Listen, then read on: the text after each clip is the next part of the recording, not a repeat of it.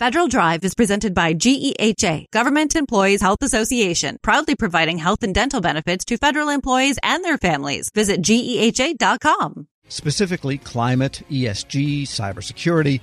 With how companies might deal with it, we turn to the head of public policy at Grant Thornton, Greg Wallig. Mr. Wallig, good to have you in studio. Thank you for having me. And let's take them one at a time. Climate reporting. This has been something that the administration has wanted since its inception. Well, what do they ask for specifically? Right. And so that's actually what a lot of people are asking right now is give us some clear guidance on what the requirements are. The Security Exchange Commission, SEC, has been sort of teasing that these requirements are coming for publicly traded companies. The government has a different span of control, and where they can affect change is through their contracting requirements. And so the government has been hinting that they will start to put these greenhouse gas emission standards into federal contract requirements. We actually have our first example of that, and it's called Alliant 3. It's a government-wide contracting vehicle, or GWAC, and that is expected to include greenhouse gas disclosure requirements. It's in draft right now, and we're expecting it to be released in April or May, but all of the materials show that that will be an evaluation criteria. Yeah, that's really interesting. Suppose you're, I'm just making this up, a reseller of some commodity on Alliant 3, and you are selling your hardware to the government under that contract. They've had a tough time getting that one out because of protests and so forth. Then what is the meaning of climate and greenhouse gas emissions for a service type of organization? Do I have electric forklifts in a warehouse or that kind of thing? Well, that's a great question, and it's a question that a lot of the competitors are likely asking. We don't have any evidence, or we don't know where this is going.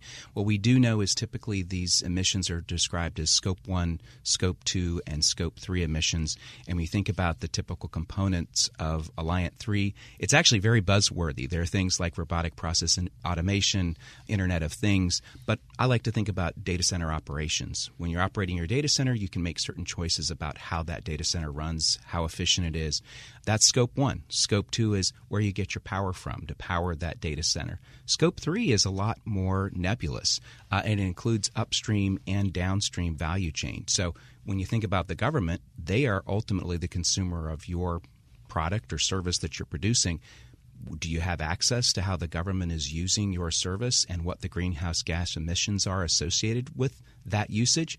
No one knows right now. And certainly there are certain programs within the government that are classified, so your downstream user may not be able to provide you any information about how they're actually using your service. Right. And then the question is, how will that figure into contract award decisions? Because if the government has something it needs to get done and the best technical proposal at a good price, well, we don't like the fact that they have a gas stove in the company kitchen, then would that disqualify a contractor? I mean, that's unknown too, probably fair to say. What we do know is what the GSA has provided us, and they've told us that these scoring criteria are going to amount to about 4% of the overall scoring for the contract. So it's not an overwhelming number, but it's still significant. And as we all know, these contracts tend to hang on pretty tight criteria. So 4% would be enough of a motivation, I think, for companies to want to understand where they are as far as the greenhouse gas emissions. Certainly those things that they can control, which are those Scope 1 and Scope 2 emissions. Right. Well, maybe we can get them down to 3.75 and it won't be so bad. We can only wish. But in any case, it's a huge compliance exercise too, isn't it? That's right. And I think that's the other piece that's really important here is that business does not like uncertainty. Generally, we're okay to comply with requirements as long as they are defined for us. This is one that isn't currently defined, and so it's untested. We don't have an opportunity to say, is my criteria going to meet that 4% threshold so that I'll get the maximum possible points on this award? We don't know how that scoring is going to take place. And I think that level of uncertainty is causing a lot of confusion and, frankly, agitation within business that are just trying to do the right thing and score as highly as they can on these important contracts. And probably fair to say that not too many contracting officers really understand it either. I don't know how they could, because we don't have any cases that would show how this is going to be evaluated. And again, the Alliant 3 is one of the first that we're seeing. I'm expecting more.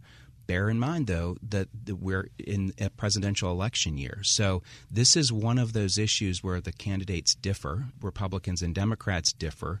Democrats tend to be more focused on environmental regulations, Republicans less so. We saw that in Congress over the summer, but both President Biden and whoever the Republican candidate would be have expressed very different views in this area. So what does that mean for future government contracts? We don't know. We do know that most government contracts have multi-year. The Alliant 3, as an example, is a 10-year contract vehicle. So how does that then extrapolate into the future? That remains to be seen. We're speaking with Greg Wallig. He is head of public policy at Grant Thornton. And let's turn to the ESG, kind of the country cousin of the climate question that covers more things. ESG, refresh our memory, stands for environmental, social, and governance. Right. And so governance means, do the unions have a say in your operations? Governance is more related to how you oversee your operations, and that could include the composition of your board. There are a number of elements that are, again, fairly undefined. So environmental, at least, there are some scientific standards that you might be able to point to. The social and governance elements of ESG are much more qualitative than quantitative. And so, again, those standards become very fuzzy on the edges and, frankly, haven't really been very well defined to date. And out in the greater commercial marketplace, there have been some leading financiers, leading company heads that have pushed back against ESG because and there's some evidence that ESG-oriented companies do worse over the long haul for their stockholders than otherwise. I think that's considered debatable, and you have arguments on one side or the other. This is where part of the issue is what are the criteria we're using to measure these entities? And one could argue that if you were to use these ESG standards, perhaps those companies are faring better because they're scoring better on these larger measures. If you're looking at pure financial measures, maybe the scoring criteria is different and you would evaluate the company differently. We don't have a common yardstick right now, and so the purpose of most of these disclosures is to educate the consumer. If the consumer is the government or the consumer is an investor, someone like you and me buying stocks in a company, the premise is we need to know more about these companies. But if we don't have a common standard, then we can't do an apples-to-apples comparison when we're making those decisions. Sure. So that, again, a remains to be seen type of thing, how this will fall out in detail. And then, of course, we know that the cybersecurity reporting provisions are coming, both via GSA and CISA on one side, and then the Cybersecurity Maturity Model Certification Program on the DoD side. And there's some similarities between the two sides. They're not identical, but cyber reporting is definitely coming. And there the government has a clear interest, I think, relative to the other two issues. I'm glad you brought that up because those of us who operate in this space are using some of that history to guide what we imagine will happen in the future. So when we think about FedRAMP or we think about CMMI, we can see how those programs were rolled out. It's reasonable to expect that when we're looking at environmental standards, maybe a similar type of a framework would be used where there will be large company requirements and small company requirements, third-party assessment entities, but we don't know. And so right now it's all speculation. So really then companies have an existential thing to think about. So this sounds like all of these reporting requirements coming is not just simply your federal division, or if you're purely federal, it's not just your business development or your capture people. It sounds like this is an executive suite concern. That's exactly right, Tom. And when you imagine many of these entities aren't just contracting with the federal government, they might be publicly traded. So you're talking about the SEC's disclosure requirements, which may be different. Some of them do business in foreign countries. European standards are different than what are proposed in the United States. So it's a real mesh of compliance requirements, and companies are able to do this. It's technically feasible when you imagine it, but you don't know how if you're not given those criteria. And it also has the effect of possibly saying to some companies that would like to be in federal, and the federal government is from all quarters saying it wants new suppliers, new innovation, but some people might say, this ain't worth it. it creates barriers to entry, to be sure. And I think when you look at the stated desire to have more small businesses engaged in government contracting and then these enhanced requirements, those things can contradict each other. And so I think a lot of businesses are looking at what will this mean for subcontractors? So are these flow-down requirements? And will there be different thresholds? So large business versus small business requirements? Again, we don't know that right now. And then there's the possibility of a complete swing when the election happens and there could be a different administration from a different party. Nobody knows, but that could result in a lot of this being switched. That's very true, and everyone's looking at the presidential election, but if you're involved in this particular issue, this is one where there is a sharp contrast between the candidates and the parties as far as how they treat greenhouse gas emissions. Well, I guess if you want to watch something less stressful, maybe look for train wrecks. Greg Wallig is head of public policy at Grant Thornton. Thanks so much for joining me. Thank you very much, Tom. Pleasure to be here. And we'll post this interview at federalnewsnetwork.com/Federal Drive. Hear the Federal Drive on demand. Subscribe wherever you get your podcasts. Leadership today, especially within the federal workforce, is being tested more than ever before. As the Cybersecurity and Infrastructure Security Agency's Chief People Officer, Elizabeth Comstetter sees a focus on people as absolutely crucial to her leadership style. Comstetter joined Shane Canfield, WEPA CEO, to reflect on her years of experience leading in the federal human capital space. Hello, and welcome to the Lessons in Leadership podcast. I'm your host, Shane Canfield, CEO of WEPA. Today I'm joined by Dr. Elizabeth Comstetter, Chief People Officer at the Cybersecurity and Infrastructure Security Agency. Elizabeth, welcome. Thank you. Great to be here. In your current position at CISA, one of your responsibilities is ensuring a people-first culture. Explain what that is, and what's the role of leadership in creating and shaping that culture? Yes, at CISA, really paramount to our culture is a people-first driven aspect, so that we are really looking at how do we accomplish our mission through our people.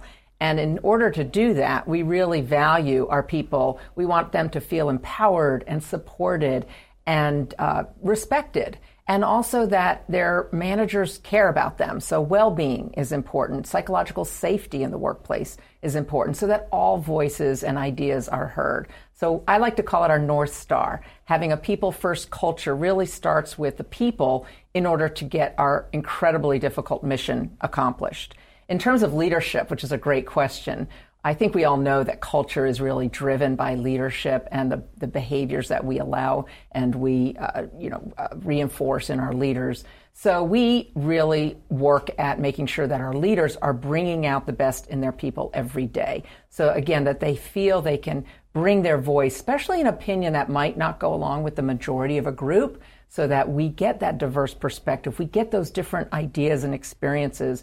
And that's really where we find that it's important that leaders are purposefully bringing out their talent on their teams to enable our mission.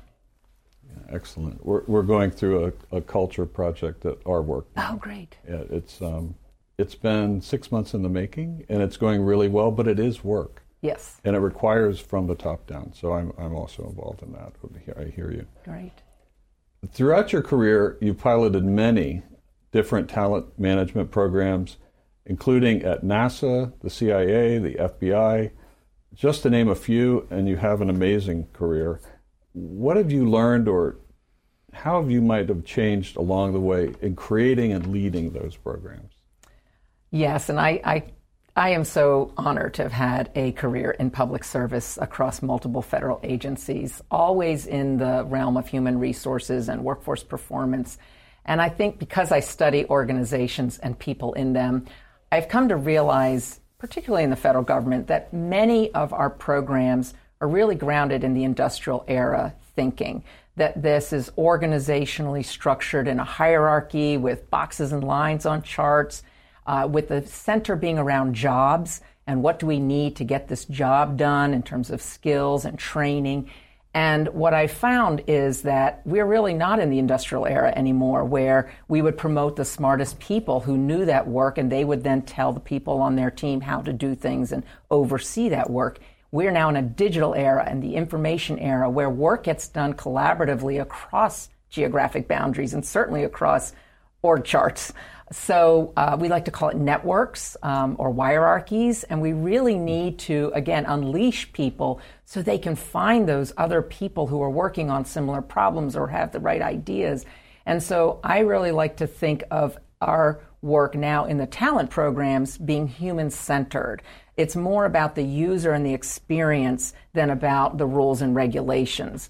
So although we have to have rules and regulations, certainly in human resources, is that person experiencing what they need and getting what they need for their role at that time? So not so much on the job, but on the person. So for example, we're recruiting. What's the applicant experiencing? Because if they're not having a good experience with our organization from the time we're recruiting them, they're going to go work for somebody else. Same thing with like first-time supervisors. We know they need certain training, but telling them to sit in a class for 1 week and then hope a year from now they'll remember what they learned to apply, that's not really human-centered. The human-centered is what do they need when they need it, and building modules or just-in-time training and bringing that to the people, to that user as they need it. So that's really, I think, the most important focus of talent programs today in this era to enable the workers to be the best they can be in their roles. Excellent. New thinking. This is always an interesting question. Has there been a time when, as a leader, that you've made a mistake? And what is that? And I think most important, what did you take away from that? What did you learn from that? Well, I kind of chuckle because I think as leaders we have to learn to recognize our mistakes, admit our mistakes, and that they are opportunities to learn. And so I've had to do my own self-reflection on making mistakes and when things don't turn out the way that I expected them to. Makes me think of a time when I was at the Transportation Security Administration and I was a supervisor, and I was really embroiled with my program. I was the technical leader of it. I understood it. I'd run it for years, and I was making a briefing for a decision that had to be made about this program that was very near and dear to me. And I presented the briefing to one of the very senior people in the agency, and I think there are about 20 people in the room. And I had gone through the briefing, answered all the questions, and that leader then said, okay, I'm going to go around the room and get everybody's opinion, and then everybody gets to vote, which kind of set me aback because there were people in that room that didn't have any technical knowledge about my program. She even turned to the executive assistant there, taking notes on the meeting, and said, go ahead, and I want to hear from you. And I realized, in hindsight, I had stopped listening. I had been in transmitting all of my knowledge and what I saw to be the right way, and I was not listening to different perspectives in the room because I didn't value that they were bringing any kind of input to this particular decision. And it didn't go as I had hoped, and I left very disappointed and was busy blaming the senior leader and how that meeting was conducted, that she let all these people have opinions when they didn't know, in my mind, didn't know what they were talking about.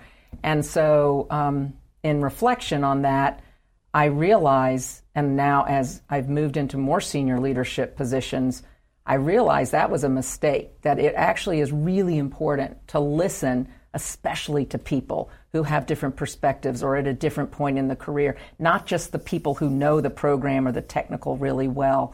And so that was a mistake I made, and I realized in my own sense I wasn't listening to very different opinions, and I probably should have, because I would have learned more about what was needed for this program going forward than just leaving getting upset that it didn't go a certain way. So I've really practiced active listening. I've practiced making sure there's very different people on teams and certainly on committees or councils, that we need early careers, people new to the agency, people who haven't walked in the shoes of the technical workforce, because they're asking questions we need to hear for these programs to be successful. Excellent. Your career in talent management means your work is very closely tied to people. And even your title, Chief People Officer, what does that mean to you to be a leader in the federal system with that focus? Isn't that a great title? I just love the title Chief People Officer, and I think it's my dream job, really, to be focused on people and culture and the workforce strategy for the whole agency. And I'm just so excited to be at CISA at this point in time. We're only 4 years young as an agency, so we're really still creating who we're going to become as an agency and what is our culture and what kind of people and talent do we need to be sure we have to be successful. So it's very exciting for me to be in this role with a intentional focus on culture, because it's one of those things, if you leave it to chance and you kind of hope it goes the way you want it to, it probably won't. So by building programs, including leadership development programs, including any kind of training and learning and career growth and engagement programs and listening programs, that's what's really key for, I think, for our agency, and particularly me in this role. I think in the federal government, we got used to doing annual survey, the Federal Employee Viewpoint Survey that OPM, Office of Personnel Management, runs every year. So we would do a survey and we'd read it and we'd say, oh, this is the opinion of our people. And then we would do action plans, and then we'd roll out certain activities that we would hope would increase engagement. In this era, you can't do once a year and understand what your employees' experiences are, what they need, what's working well, and what needs to improve. We need active, ongoing listening programs. So one of the things we're doing at CISA is having more pulse surveys, having more focus groups and what we call sensing sessions, expecting our leaders to have office hours where anybody can come and just talk about what's going well, what do they need, how are things going, because we feel like it is an ongoing need to hear from our people. And I think in this role and over the years of serving, I've also realized there's never a one-size-fits-all. You know, we think certain people need certain things at certain times in their career. There's no one-size-fits-all. Neither can we also customize everything to every individual. So there's got to be a sweet spot in building really great talent programs, but also, like I said, thinking about, can we do this in modules? Can we make it a menu? Can we do it just in time as people need it so they can practice the new skill or knowledge in their role? So I think we have such great opportunity, again, with the technology that enables us to really focus on how we connect people with their work and their team to get things done in very new ways. This is always an interesting question. Is there a figure, either from your personal life, your past, somewhere in history generally, that inspired you, your leadership style, how you view leadership? There are many figures who have been very inspirational to me, but there is one that sticks out, and that's my mother, Paula Brownlee, who has been a very inspiring leader to me all my life. And I think because, first and foremost, she had a strong family and a strong career. And that's something I always wanted. And I saw her first as my mother, but then I also saw her as a leader in her career and in academia, which was her chosen field. But I always knew her family came first. And as I saw how she balanced different family needs with also a growing and more prominent career positions in leadership, that she had to balance that. And I think I learned from her that you can have both. You have to focus on different things through your career and through your life, but that you don't have to trade one for the other. I've been married, happily married for 32 years, and I'm a mother of twins who are almost 24 years old. So, and I've had a great career in public service. So I think that having her as a role model has really helped me find my own courage, find my own confidence, and find my own voice in how I can prioritize the things that are most important to me so that I can actually balance both family and career. And you're doing it well. Thank you. Having known you now for 7 or 8 years, and worked alongside you, your passion is infectious. Thank you. Your intelligence and the thoughtfulness with which you approach all of these issues, it's an honor for you to be here, and thank you for your time. Thank you very much. I'm Shane Canfield, CEO at WEPA, and until next time, have a great day. Find the full podcast and future episodes of Lessons in Leadership on the Federal News Network app and anywhere you enjoy your podcasts.